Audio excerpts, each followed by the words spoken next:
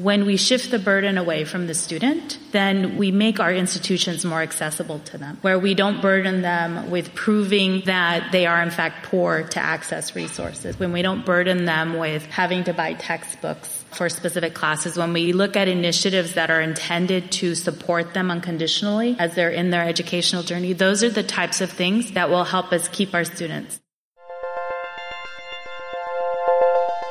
The workforce landscape is rapidly changing, and educators and their institutions need to keep up. Preparing students before they enter the workforce to make our communities and businesses stronger is at the core of getting an education.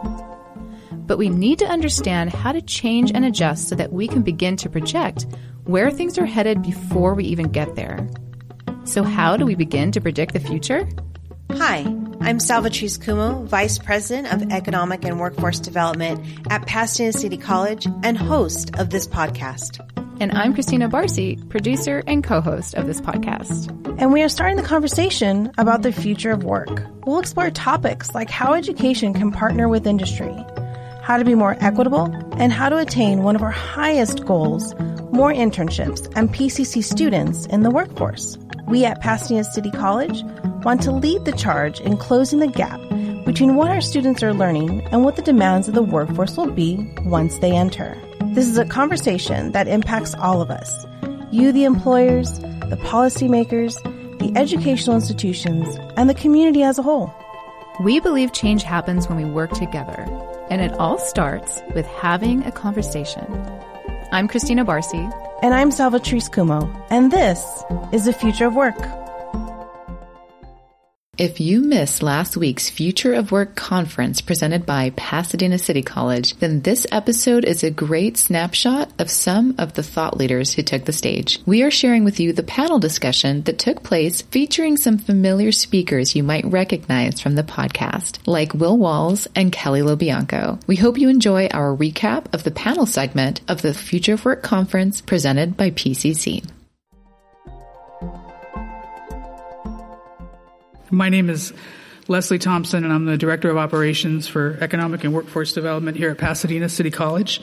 We're excited to have with us here today a strong lineup of panelists to help us further dig deep into our discussion areas. And we're really thankful to be joined by Jessica Koo Kim, who will be serving as our panel discussion moderator. Jessica Koo Kim is the Chief Deputy of the newly formed Los Angeles County Department of Economic Opportunity. Jessica has worked in economic and workforce development within LA County since 2005 and brings local community knowledge and trust, field expertise, subject matter expertise, organizational and sector leadership, and demonstrated outcomes for economic and workforce development programs and services, public-private partnerships, and collaborative systems change. As Chief Deputy of LA County's Department of Economic Opportunity, Jessica oversees the operations of DEO to ensure enhanced economic and workforce development policy, programs, and services, commissions, administration, public affairs and communications, and information technology and data management and analytics that serve to create quality jobs, help small businesses and high-road employers start and grow, and build vibrant local communities and spaces. Previously,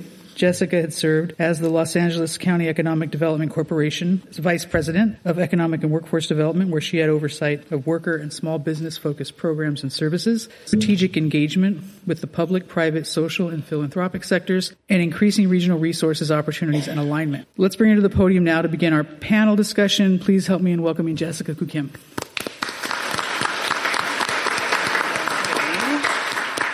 Thank you, Leslie. Whenever your bio's read, it always makes me tingle a little. But hopefully you all are having a wonderful morning. I'm really glad to be back to this Future of Work Forum. I was here for the inaugural one, and it's such a great opportunity for us to come together and discuss it. And my colleague, Dr. Sujan Jez, hopefully you enjoyed her presentation this morning as well. Let's begin with our panelists. So if you could please share your name, title, organization, and your reason for participating today. And I'll start here to my left. Hello, everyone. My name is Will Walls. I help small business owners and entrepreneurs get more through the language of sales. I am also an alumni. I started a 2020 non-traditional student at PCC in February of 2020, right before the pandemic happened. I had no idea. Decided to go back to school, and then there was a pandemic. So it was quite an interesting thing. I started February 18th, graduated this past year, now at UCR, and on the panel, I'm the student representative to share my perspective. Thank you. And good morning, everyone. I'm Dr. Micah Young. I serve as the Dean of Health Sciences here at Pasadena City College. My reason for being on the panel is to represent both the academic community, but also represent the interests of students as they're looking toward those pathways and those true career pathways and alignment from education to industry and beyond. Hi, everyone. My name is Kelly LoBianco. I'm the director of the LA County Department of Economic Opportunity. I work closely with Jessica. We are one of the newest departments in the county bridging economic and workforce development. So I'm really excited to be here with you all today to talk about how we can bring together our public workforce and education systems for shared impact. Thank you. Good morning, everyone. Sandra Sanchez. I'm the Interim Vice Chancellor for the Workforce and Economic Development Division of the California Community College's Chancellor's Office. It's a really long title. So I'm excited to be here this morning. You know, part of the responsibility of the system office is to make sure that our colleges have the resources to meet our students where they're at and to support them along their career journeys. So I'm really excited to be here today to kind of share with you a little bit about what our system office is focused on and how we're moving this work forward. Thank you. My name is Martin Hernandez. I'm the Senior Program Associate with the LA County Department of Arts and Culture. So excited for all the county representation on the panel today. Big thank you to PCC for having me. I actually administrate the LA County Arts Internship Program on behalf of the department. It's alongside the Getty's Foundation. It's the largest paid arts internship program in the country. PCC is a very strong partner of ours and has worked closely with us to ensure that their students have access to the program. Over the past couple of years, we as a department have been embarking on a multi-year effort to build deeper relationships with the community colleges to facilitate more students from the community colleges participating in the program. And so I'm here to share a little bit about that today. Thank you. So, Will, let's begin with you, and congratulations for graduating and moving on to UCR, another great university nearby. So as a PCC graduate and as someone who worked in the Freeman Career Center here on campus, what factors do you think hinder a student's ability to achieve their career objectives? Well, I want to start with, I loved the video that we started out with when they were asking the kids about, what are they here for, that type of thing. That was good. I think if you were to ask the next question, like, do you have an ed plan? Have you met with a counselor? Have you met with an advisor? Have you been to the transfer center? I just have a feeling that they might not have done any of that. So as a student that worked in the transfer center, I was actually surprised at how many students didn't have an ed plan or had never met with a counselor or an advisor or never been to the transfer center. The transfer center, oh my God, I cannot stress from day one. The transfer center, you need to know the game plan. When I went in there to the transfer center my first week,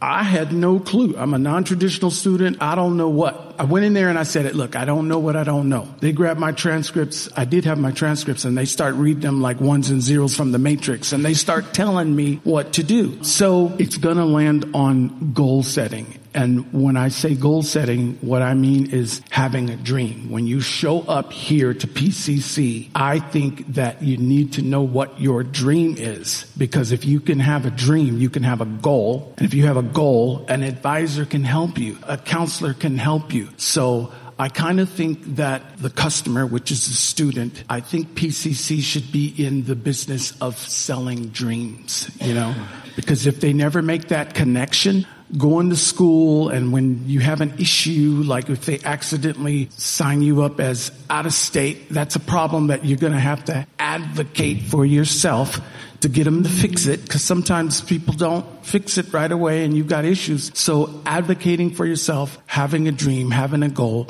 I love the point you made about you don't know what you don't know, right? Yes. That's so important. I said that so many times whenever I met with anybody. Look, I don't know what I don't know, but here I am. And whenever I would say that, they would come up with all this, oh, well, did you know you can do this? Oh, did you know you can do that? No, I don't know what I don't know. I tell people, I have a friend of mine whose daughter's 19 years old. She just started at PCC, and I told her to go into the transfer center, say, Will Walls told me to come here, and he said, I can say, I don't know what I don't know. It works. People are going to help you. I like that. And I think the institutions, as we think through it, how do we empower our students to know it all, right? How are we delivering that capability for that student to know it, right? Yeah. They're not going to know. They're not experts. And one of the things being in the Career Center, some of the students that come in, and you can tell, they're trying to get up the nerve to, talk to adults and say, hey, this isn't right. I watched this happen, and so they don't know what they don't know. They're not experts, and, it's up to us to help them. Thank you. Thank you. So, Dr. Young, we're talking about transfers, and one of the important things is that we have curriculum that is aligned to what industry needs, that it's aligned to the skills demand of employers. What do you think are effective strategies for education to do that?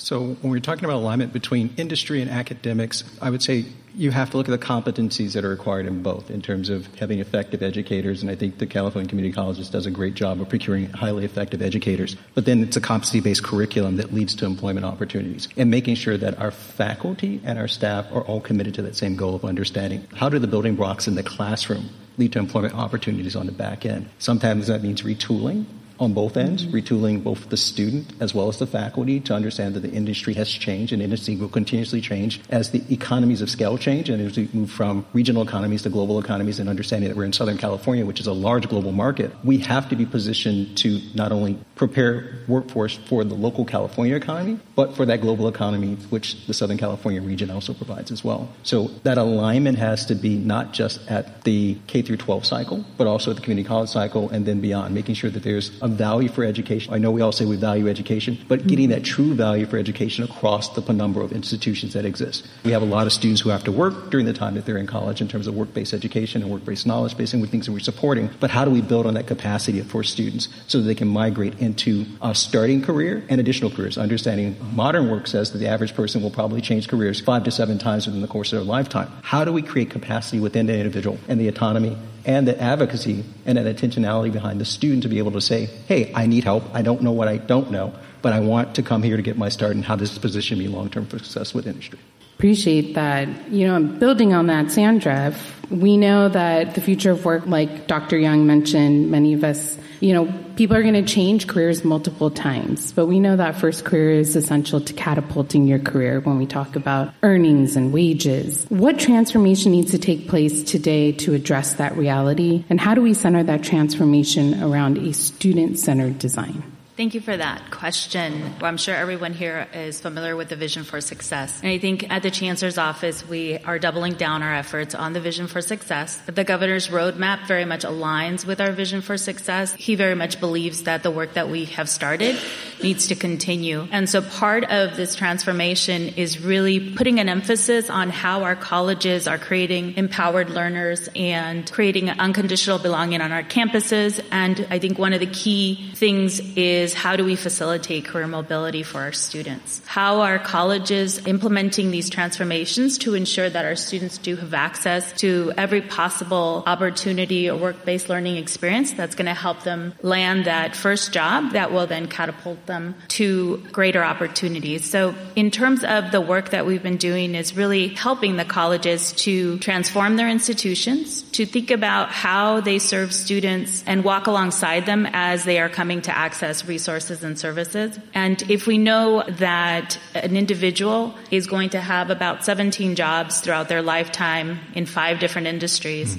then the old paradigm of creating an expert and sending them off to work and that they'll retire in that old economy model no longer stands true. And so we need to change the way we meet students. We help them and we walk alongside them on their journey. One of the things that we recently did at the Chancellor's Office is we commissioned a landscape analysis to look at nationally what is happening with experiential learning and work-based learning across the country. And what we learned from that landscape analysis and the report we published in the spring is that the first job has an impact on their lifetime of earnings for an individual. So that really makes it super important for our colleges to make sure that work-based learning, experiential learning, jobs and internships are a key component of every pathway that a student enters and participates in if we're going to help catapult them, as you stated, to that next opportunity for success. And so it's really important that we double down on our vision for success. Part of that is, of course, owning our data and looking at how our students are actually doing? Are they thriving? Is it disproportionately impacting certain populations of students? How we address that matters. And so if we center our students in that design, if we focus on meeting them where they're at,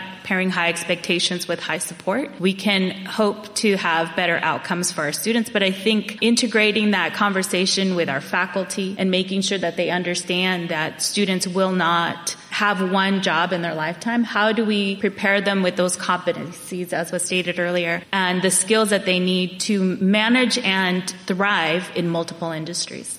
Thank you. I appreciate that. I often joke with my husband. He was a teacher, and then he worked at an IT company, and then he went into occupational therapy, and then now he's in sales. And so it definitely moves around, right? You don't stay in one career path and one occupation, but we did pay for all that education. So that's the joke. So Martin, let me move this to you. So you are working with all of the community colleges to foster work-based learning, especially in the arts. Can you describe your experience fostering work-based learning in partnership with our community colleges? Yeah, I really appreciate Dr. Jez opening up our conversation, talking about values and encouraging us all to think about our values in the approach to the work. I exist in this kind of interesting space in that our internship program, we do not do the placements. So all of the arts nonprofits that are part of our program that receive a grant from us actually go and do their own hiring. So I kind of just go out and cheerlead for the program at large in front of students and say, hey, in the springtime every year, we have, about 230 of these 400-hour paid internships in the arts. Please apply.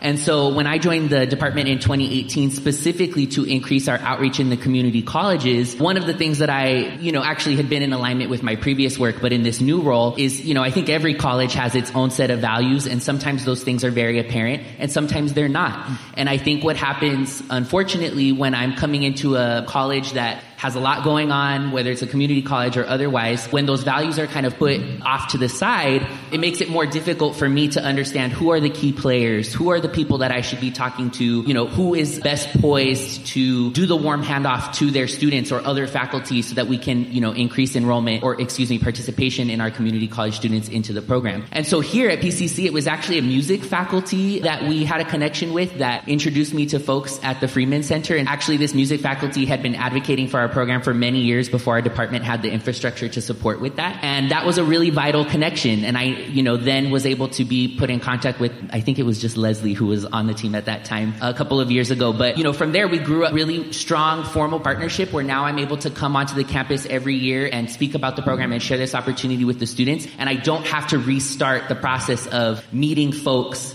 all over again to figure out who's going to help me book the classroom to be able to come and speak and be in front of the students. And I will just say for our department, I know both because of my previous work, I worked in workforce development programs both at the city youth source centers, WIOA programs before I came to the county. So I kind of know how the ball moves. And I know that sometimes for the career folks, the goal is get the students the jobs. I know that sometimes for the teaching faculty and the professors, it's get the students into the classroom and passing the class. And if you're not careful and if the values are not in alignment, then those things can actually be opposed to each other. And one of the things that we're seeing a lot in our program in the era of COVID is that if you make a student choose between their internship or their schooling, they're going to choose their schooling over their internship 9 times out of 10. And so I work really hard to make sure that students are aware that this program is very flexible. We actually do not require students to major in the arts to participate in this program. We know there's a lot of arts-specific misconceptions and anxieties for students that may want to participate in this program but feel like they can't or what have you. And so it's really, really helpful when, again, those values are present enough that we can have that conversation at the outset. We have, again, 228 of these opportunities every single year, as far north as Palmdale, Lancaster, south to Long Beach, west to Santa Monica, and east to Pomona. And so we just want your students to be able to participate. So when the staff are all on the same page, both in the Career Center as well as in the classroom, that can be a wonderful starting place for us. And when we're not there, it obviously takes, a lot more work and navigation. I really appreciate your point about the values alignment and having those conversations. I think that's a key to get people to row in the same direction. Kelly, so our newly formed department has a mission to help unlock LA County's economic potential by connecting workers to quality jobs, streamlining resources to businesses, and building vibrant, diverse communities. What does that look like in practicality, and how do you tie into the work of the region's community colleges? Thank you, Jessica. Yeah, and before I even dig into a little bit of our department, I want to piggyback on my colleague from the arts department's commentary about like this sort of shared vision of success, because I really appreciate that too. You know, there's amazing partnerships through the arts department for these great creative career pathways, and I think we all can do at a county a better job of connecting to our community college systems about the sort of world of work-based learning opportunities that we have available to us. Like through our department, and I'll get into in a second a few of the other ways that we can better align. You know, we oversee the Youth at Work program, which supports 14 to 24-year-olds in getting paid work-based learning experiences. And we work with about 10,000 young adults per year. And sometimes the goal is, you know, supporting educational attainment. Sometimes the goal is really connecting to that first job that's unsubsidized and not paid by the county. And through the American Rescue Plan, we've been able to enhance our programming for a little under 1,000 folks in the next couple of years for a much longer internship experience. So there's a lot of opportunities to connect to the arts, to connect to a variety of sectors, and even connect to county jobs. You know, we're a huge workforce ourselves, 110,000 employees and counting, I think, in almost every occupation you can think of. And so a lot of what we're trying to do with our work-based learning experiences through our public workforce system is also create a pathway to county jobs, which are really great with good benefits and offer lifelong pathways for folks. But to take a step back, our department is brand new. I've talked to some of you, I see some friendly faces in the room, about, you know, what we're trying to do here. We launched July 1 and are so lucky to have Jessica have joined our team recently as well. We're bridging economic and workforce development for the first time for the county under one roof. We are at the beginning of this. In Jessica's bio, you heard our mission. We're really here to build a more equitable economy with thriving local communities, inclusive and sustainable growth and opportunity and mobility for all. And how do we do that? We do that through creating jobs, through supporting small businesses and high road employers, and building vibrant communities and local spaces. And then what does that work really mean? So we oversee one of the LA County Workforce Development Boards. That means that we oversee 58 of the 88 cities and the unincorporated areas, and we work really closely with our other 6 workforce development boards, making sure that we're supporting workers and businesses in all 4,000 square miles of LA County. We run 19 of the American Job Centers of California, again, in partnership with over 40 with our collective workforce development boards. In that work, it's outreach to communities. We're offering job readiness training, industry-informed occupational skills training and credentials, oftentimes in partnership with community colleges. We're working with businesses, making sure there's incentives for them for hiring and training and bringing on new talent. And we're supporting that job connection and offering follow-up services for retention and advancement for workers throughout LA County. And then on the flip side, sort of as we're thinking about that connection to economic development, we offer a lot of support for businesses directly outside of hiring and training, but also that. So we run the Office of Small Business, and this is really a concierge for small businesses and entrepreneurs to get education, technical assistance, capital access, networking opportunities. We support the connection to our preference programs and certifications so that small businesses and community-based organizations can access the $6 billion of county purchasing power every single year. And we're also doing things like bringing together industry clusters, you know, making sure that we're thinking about our high growth industries here in LA County. We're supporting business attraction, business improvement, and really literally looking at county space as opportunities for economic development in areas that we can build more affordable housing and commercial opportunity. So we're doing a lot, but really at the end of the day, we're focused on workers and businesses, and all of that through an equity lens to bring it back to our mission and vision. You know, we have a lot of resources, but they're still limited, and so we want to make sure all of the investments that we make are for those historically disinvested communities. We're working with workers who need our resources the most, and we're working in sectors that have the highest opportunity to get folks family-sustaining wages and pathways for that mobility that we just talked about. You know, we're really excited to be this new department and work more closely with the community colleges. And so the teams that sort of compile this department, we're about 200 strong, have been working closely with the community colleges for a long time. We co-locate centers. We have a lot of training programs that we offer together, whether it's for the green economy or for county positions or beyond. And we do that because we know that the folks that are in community college classrooms or walking into our public workforce system or entrepreneurs sitting in our Office of Small Businesses are all the same folks and with same families and same needs. And so there's a real mutual advantage for us to align our efforts together. And we know that's difficult sometimes because we're like two large bureaucracies trying to move together in sync. And so some of the things, on my mind as we're a new department and refreshing our relationship with community colleges and how we can work better together is really this thinking about, will you use the word customers? Like if our students are customers or our participants in any of our workforce programs, what is their experience in accessing the public workforce system or our economic development systems or our public education systems, and how can we come together to map that experience for them so that they get, I like to use the term sort of overwhelmed with the support that they actually need to be present in classrooms, achieve their educational credentials and degrees, and get that job that really helps sustain their families. I think a lot about industry engagement. We talked about like how do you make sure you're aligning the work in the classroom to the evolving needs of our external environment. We're all out there talking to businesses, whether it's major industries, small businesses, nonprofits, hiring managers. And so what can we do as two large systems, our county and our community colleges, to think about industry engagement and make sure all of the work that we're doing is industry informed? And to the presentation before mine by the California Competes folks, not competing against each other, but actually thinking about how are we serving the individuals the best way that we can, but also thinking with a systems change lens. I think there's opportunities for us all to, think about how to connect students to other services of the county. We're one access point focused on economic and workforce development, but we know that there's an opportunity cost to upskilling and gaining an education. So how do we make sure that where there are resources for wraparound support, cash assistance, there's a lot that the county can offer, that we're braiding that together. And DEO, our new Department of Economic Opportunity, really hoping to be a point of access for community colleges to make the county make a little bit more sense. And then lastly, I think that there's opportunities for us, like I said at the very top of this, around shared impact. So we have an opportunity to set strategic goals together, to look at the region and think about the macro level change that we really want to see and set those goals. And so that when we're doing the hard work of moving a community college system or moving the county, that we have shared goals in mind and that we're working in concert on those. And so I'll go ahead and stop there.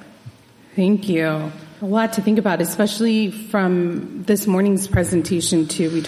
Kelly mentioned centering those in disadvantaged communities. This morning's presentation shared some unfortunate data regarding significant decline in enrollment across California community colleges. And the additional painful reality is that students of color, that is African American and Latino students, are disproportionately impacted. And so I pose this to all of the panelists, and I'm hoping, Will, I could start with you to start with the student perspective. What action should we be taking to improve enrollment? I think of a story of a gentleman that I met. Well, I met his mom at my other office, and she was telling me about her son who wanted to go to UCLA, but he wasn't in school right now. I guess he ran into some issues or whatever, so now he's just working a job, but he's not in school, but he wanted to go to UCLA. So when I think about this one kid, when he ran into the issue of the school saying, oh, you're out of state, that whole thing, it was going to cost him $900 he didn't have. So he was just not in school and just going to go on with life. That's not okay. That's absolutely not okay. I told his mom, meet me at the Career Center, bring him with you. And I followed up. I walked him over to the transfer center and we solved his problem. And that kid was in school. He was back enrolled. So this is a customer who had went away because he ran into some issue. It's an African-American customer who had went away, but we got it resolved. And I think one of the things that I think would be really good here at PCC is if someone is enrolled in school and now all of a sudden they're not. Who cares? Does anybody care? So what I'm saying is that what if there was a department that all they did was customer service, was like, hey, we noticed that you're not in school. How's it going? What's up? If somebody was to call, just simply call to find out what the issue is. Why are you not enrolled? Where did you go? In sales, we call that low-hanging fruit. Mm-hmm. That's a customer that will become a customer again just because somebody called. So I don't know if PCC has a customer service department. I don't know. I have no idea. But if they did, I think it would make an impact if there was someone that followed up. And really what's interesting is that you don't have to be in customer service to follow up. If someone came to your department and asked for help for something or whatever, what would be the problem with somebody just following up to find out, did that student get what they needed? Did you get help? Was it resolved? I don't think that happens anywhere in any departments. I don't think it does, but I'm saying it would have an impact towards bringing those, I'm going to call them customers, I'm calling students customers, bringing those customers back, just simple follow-up. I don't think it would even, what would be the cost to that, A simple, hey, where are you? What happened? What's going on? How can we help? So, I don't know. I like it. I think that's a great idea. And there's a report that was commissioned by our region's community colleges here called Community Colleges at a Crossroads. And in that, one of the best practices that was pointed out was to take a look at these data points. Like when a student doesn't purchase a book, can someone follow up with them? Because by a certain week, that means they're going to drop it or something's not going right. Could we use that data to then follow up with the student? And colleges that have implemented that have seen better student retention. And so there are opportunities like that. And so I appreciate what you're saying and thank you for sharing that. Panelists, anyone else? So I think, one of the things or a few of the things that our colleges need to focus on in terms of how we serve our students better is really around the idea of retaining the existing students that we have. We have really high attrition rates across our system for students who start with us one semester and then never come back. So I think in business, you say it's easier to keep a customer than to get a new customer.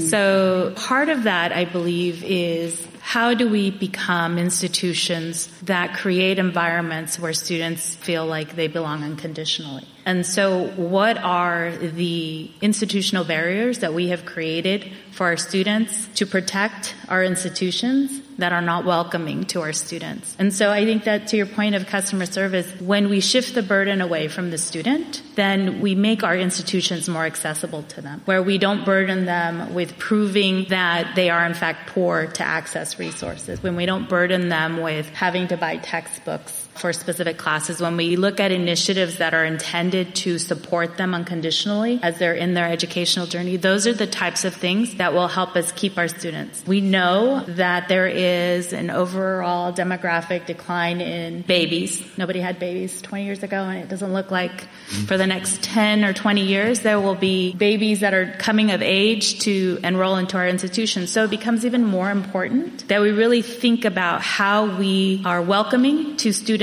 of all walks of life. And so adult learners, for example, how do we facilitate them accessing resources? What are the barriers that we've created to keep them from accessing resources? And so those are some of the things that I know at the system office we're focused on. I know I hear a lot about, like, we have to do paper applications for adult learners, and then CCC Apply is terrible, and all the things, right? And so those are some of the initiatives that we are working on at the system office to make sure that that is not the reason why our students can't access our institutions, but also access the resources. And I think that rather than having a customer service department, we should be focused on everyone being a customer, right? So we lose students, the new graduates will come and fill. That's not going to happen anymore. There is a complete demographic decline on the number of students that are going into the K-12 system. So we can't expect to replace them from that. So we need to make sure that our systems welcome students wherever they come to us, especially adult learners, and especially focus on the retention of the students we already have, because that's what's going to make us, one, sustain our enrollments, but also help us achieve greater success for the communities that we serve. I'd like to add, we also have to make a value proposition to our students. What is the value added to going to a California community college? I think oftentimes that's overlooked in terms of the value proposition on the front end as well as on the back end. Because if you save a student indebtedness, they're able to take a job at a lower reimbursement level. You don't have as much turnover in employment where folks are job hopping to find the highest salary, because now they can take a job and stay in that job and grow with that job because they're financially stable. Also, when we're talking about disproportionately impacted communities, we have to look at what are our approaches to making sure that when we talk about disproportionately impacted communities, we also have to look at what are the barriers that they face outside of the educational arena. Right? So most of our educational institutions are built for middle income, upper middle income individuals, 9 to 5 schedule, traditional college schedules. Most of those students may be working. We have to look holistically at our student populations. Are our classes available when they need classes? Are we intentionally making the value proposition of higher education to the students? What are we doing to make sure that the classes are accessible and have pathways that lead to not only life-sustaining wages, then family-sustaining wages? Because if we want to retain that population and want them to reinvest in our system in terms of sending future generations of students into our system, whether it's California community colleges or any other public institutions, I think that's important. The last thing I'll say is that we have to make the value proposition because we have competition. For those very populations that we historically have always been there, that we somewhat and sometimes historically have ignored, now they have options. And if those options are making the value proposition to those students, but not showing them the price tag, but the value proposition is being there, those students will make the best decision that's in front of them. So we have to look at holistically at our students in terms of retaining, yes, reaching out, following up, the cold calls, et cetera. But we also have to make that general value proposition to why the California Community College is the best bang for your buck, regardless of your background. And then we have to understand who our students are, right? When I ask people, who is a California Community College student? And I tell people it's everybody. It's those students that are at the UCs who need an extra class. It's the students at the Cal States who are taking classes because their system is just as impacted as ours, but ours is more accessible than theirs. I would always say that we should do a study on the number of degrees we actually save from the Cal State system. We really should, because they're taking classes with us because they can't get them at their home institutions. So we're adding to the baccalaureate level education for preparation of students along the continuum, which also leads them to transfer to graduate schools and post and go beyond. So we really need to look at our customers and make that value proposition to all the communities that we serve, that the California community colleges are uniquely equipped to serve all students without barriers. I'll just add quickly, too, because that's a great point, Dr. Young, that, I think that there's an opportunity as well for us to better connect the county systems. Like, we have clients and customers that come to the county for a variety of goods and services and programs and whatnot, and making sure that we're both sharing the value proposition that you're speaking of as well, not just sort of having the systems butt up against each other, but also mutually reinforcing that sort of continued follow-up, that sort of like retention support and that sort of advancement support as well. That like, how do we bridge that so it's, not just sort of the full staff of the colleges, which I think is a really good point, but also, the folks that are following up with individuals who graduate in that first job, telling them about, how that additional degree or additional credential can help them on that mobility pathway. So I just think it's really important for that sort of mutually shared goal to be set among us. Just briefly, for me in my position, I think the community colleges are in this really unique space of being able to keep a really wide definition of success, right? Degree attainment is certainly one type of success, but I don't think that it's necessarily the type of success for all students. And,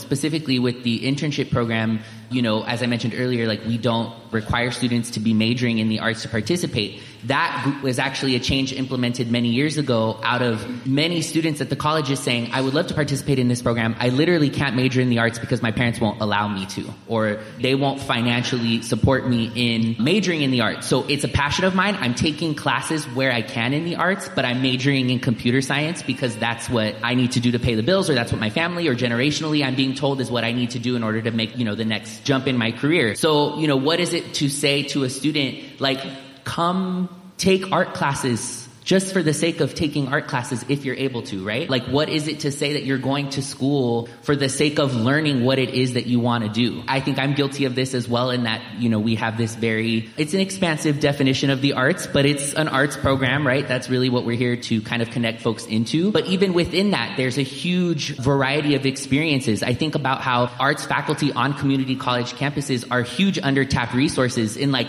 how did you get to become a professor of theater or a professor of music? Like, what does your career look like? What are you doing outside of this institution to feed that creative part of your spirit? What would it mean for a student to be able to major in computer science, but also have a career in the arts as a musician or a performer or a dancer, so on and so forth? So, like, how are we keeping our definitions of success expansive enough to be able to, kind of cast a wider net? And even within the field of arts and culture, in LA County, it's estimated that 400,000 people work in the creative sector in LA County alone. But in addition additional 150,000 of them are more independent contractors, entrepreneurs, artists, performers that don't necessarily have a 9-to-5 in the arts. But they are contributing to the economy, number one. And number two, they have livelihoods that just look a little different, right? Than, working for the county or working for a major financial institution. So again, I think for me, the magic of community colleges can really be that once they know what they know, or once they get to know what they know, isn't it an opportunity for them to kind of build something that looks a little bit different than just I'm going for my AA or my bachelor's or my master's, and how can the community college institution support them in that, I think is really exciting and a unique position. Let's continue with that direction, Martin. So we were talking about barriers to enrollment, and now let's talk about, the system changes that we need to strengthen our system alignment to the future of work. What are some of the system changes that we need that you all would recommend? So, my program looks completely different than it did before the pandemic. My job description, everything that I'm doing on the day-to-day has completely changed. I cannot overstate that enough. I think the county gets a rep of being a little bit slow to move sometimes. And certainly there are, bureaucratic levers sometimes that need to get, pushed and pulled in order to make things happen. But what I can say as a county employee in the heat of the pandemic, for specifically our department, we were running around like chickens with our heads cut off to meet this moment and to be able to actually move forward some things that we had wanted to do for a really long time that were not possible in the pre-COVID world. I'm going to give a really specific example for remote work within our internship program. So before the pandemic, our internship program was summer only. Interns would start in June and in August. They would work 40 hours a week full time. We did let them drop down to 30 occasionally, and there was no allowance for remote work whatsoever. So the expectation was that the intern would be on site either at the nonprofit organization or in the home office, and we had no exceptions to that. The program that I administrate now is a 9-month program with internships starting in June that can go all the way till March of the following calendar year, and we allow for all different kinds of remote experiences. So some interns are working fully remote. Some interns are not working remote at all. Some are doing a hybrid. So I think, as maybe low-hanging obvious as it is, I don't know that we should be doing anything the same that we were before the pandemic. And when it comes to work, I have interns asking me, well, Martin, is this a hybrid position? Are these remote positions? Are these in-person positions? Language I was not even thinking about 3 years ago, right? As many of us are. I imagine, with instruction, it's similar, right? So I think leaning into those questions, even if we don't necessarily have the answers, we poll both our supervisors and our interns every single year about, especially since the pandemic, about how the structure of the program is working for them. And we ask both our supervisors and our interns in the post-pandemic world, is the remote work working for you? Are you enjoying it? Do you feel like it's compromising the quality of your internship? And we're being told, no, actually the flexibility I appreciate. I appreciate being able to talk to my supervisor and say, hey, my kid is sick at home. Can I, just jump on my laptop and work here, right? So this is a moment for us to kind of stop, pause, reevaluate what has been working. For us, it was, we've had these ideas on the back burner, like making the program more year-round, that were not necessarily feasible before the pandemic. And we saw that as an opportunity to say, hey, we know that a 40-hour-a-week internship in the summer from June through August only serves one type of student. A student who is not working another job during the summer, a student who has the summer off, which is not always a thing, of course. And so how can we build a better program that's more expansive to a wider range of students? So again, I think it's daunting, and we're trying a lot of things, and I'm looking at the data rolling in and hoping that everything comes up roses, and so far it has. But we have to be constantly willing to rethink these things. This is a legacy program of our department. It's been around for 22 years, and I'm the first person to have said, hey, can we make this a year-round program now because of the pandemic? And we were able to do that, and it's been really successful. So again, how are we taking this moment to kind of challenge and change some of those things that before didn't feel broke, so, didn't get fixed? Sandra, you got to have some thoughts on this. I do. I think that during the pandemic, our system demonstrated that it can change. In a matter of weeks, the entire 116 colleges went fully online. So in terms of what are the changes that we can make, I think that we have proven to ourselves that we are able to make changes. I think to support the idea of shifting our own workforce, so We are making a lot of investments in professional development for our staff and our faculty to make sure that we can fully adapt to the new world of work. But also, things like trying to figure out the funding formula for competency-based education. We changed regulations. Part of that is understanding how could we do it differently. If we focused on competencies, then we're no longer worried about how much time a student spends in a classroom. We're focused on the competencies that they are learning as they progress across their journey. But also then meeting them where they're at. If they have to work full-time, how they access our instructional programs from a competency perspective really gives them much more flexibility to ensure that they can complete a program on their time frame based on whatever their life circumstances. The other thing that we've recently done, I will say that in the last 3 years, we've updated or changed 22 new regulations for the system. And a lot of it is around what we learned through the pandemic, where we had old regulations that were really outdated and didn't support colleges in their ability to adapt. So recently, though, we also passed the work experience regulations, and it used to be called cooperative work experience. It was heavily focused on burdening the student with finding a job and then, having to figure out how to manage that system. So part of the update, one, is that regulation was 50 years old. Didn't even get updated when economic and workforce development became the third primary mission of the colleges. It's continued to stay in its old form. So we updated the regulation to really shift the burden from the students to the institutions and to be more collaborative with employers in ensuring that our institutions are better able to partner, but also created the flexibility that allows our faculty to think about how they would embed experiential learning and work-based learning opportunities in their curriculum in a more intentional way. Also, one of the updates is making sure that when you create those opportunities, we are intentional in designing those to fit the pathway that a student has chosen. And how do we support that? What it's going to require is that our colleges and our system as a whole rethink how we support students in that endeavor, how we support, to your point earlier about, is it like you have to know the faculty member in the music department, or is there a career and job placement center that any employer can go to, or does it look different on your campus? Whatever it is, the intent of updating those regulations is to make sure that our colleges have the flexibility to do whatever it's going to take at a local level to ensure that they are able to meet students where they're at, but also to shift that burden from the student to the institution and to the partners that they're working with, because as was stated also earlier, students don't know what they don't know. And so since we know better, we should do better. Appreciate that. Bishop Desmond Tutu wisely advised that we eat an elephant one bite at a time. What is the big bite that the Los Angeles region should be taking together? I really appreciate the point you just made around shifting the burden from the student or our customer to the institutions, right? We can take on some of that burden and make it a little bit easier for folks to get what they need out of our collective institutions. And so I would say, I think the big bite we need to make is really setting some ambitious goals together about the kind of impact that we want to have on the region. Whether it's like we want to dramatically increase, our graduation rates in that we take the opportunity cost, away from students in joining and completing programs, or, rapidly reducing the poverty rate. Like, I think that there's an opportunity for us as large systems to come together and speak our future into existence. And we have a lot of the sort of like power and resources and minds with us to be able to do that.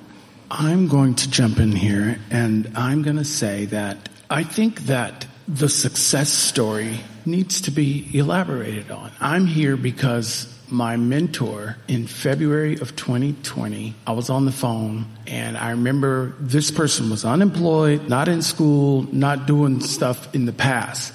But this person, I remember this person saying, PCC changed my life, bro. And I watched it happen. I literally watched this person's life become way better. And today, this person is a professor here at PCC. I watched that happen. And that had a whole lot to do with what made me want to enroll, because PCC changed somebody's life. And I was like, I want PCC to change my life. So, there has to be more success stories told as to what it did for this person, what it did for that person. We have a lot of the data, and it's good. It's important. We should have the data to find out where we are. But what about those success stories in terms of how it helped this person? From a customer's perspective, you got to tell the success stories. So I think there should be more success stories told.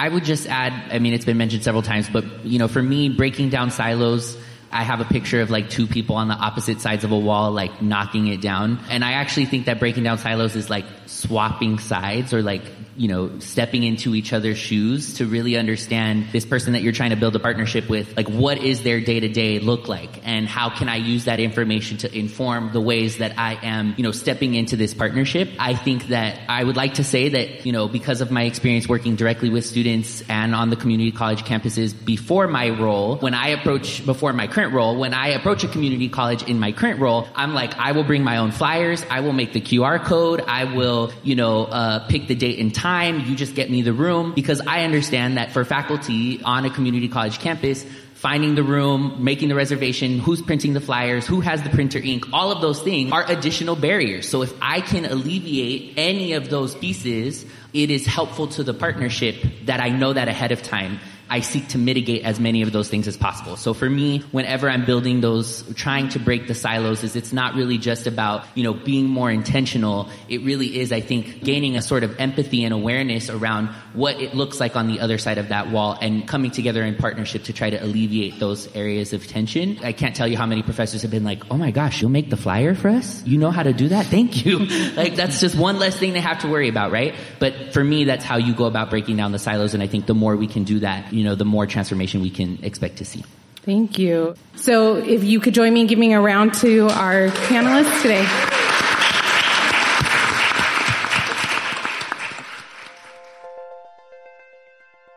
Thank you for listening to the Future of Work podcast.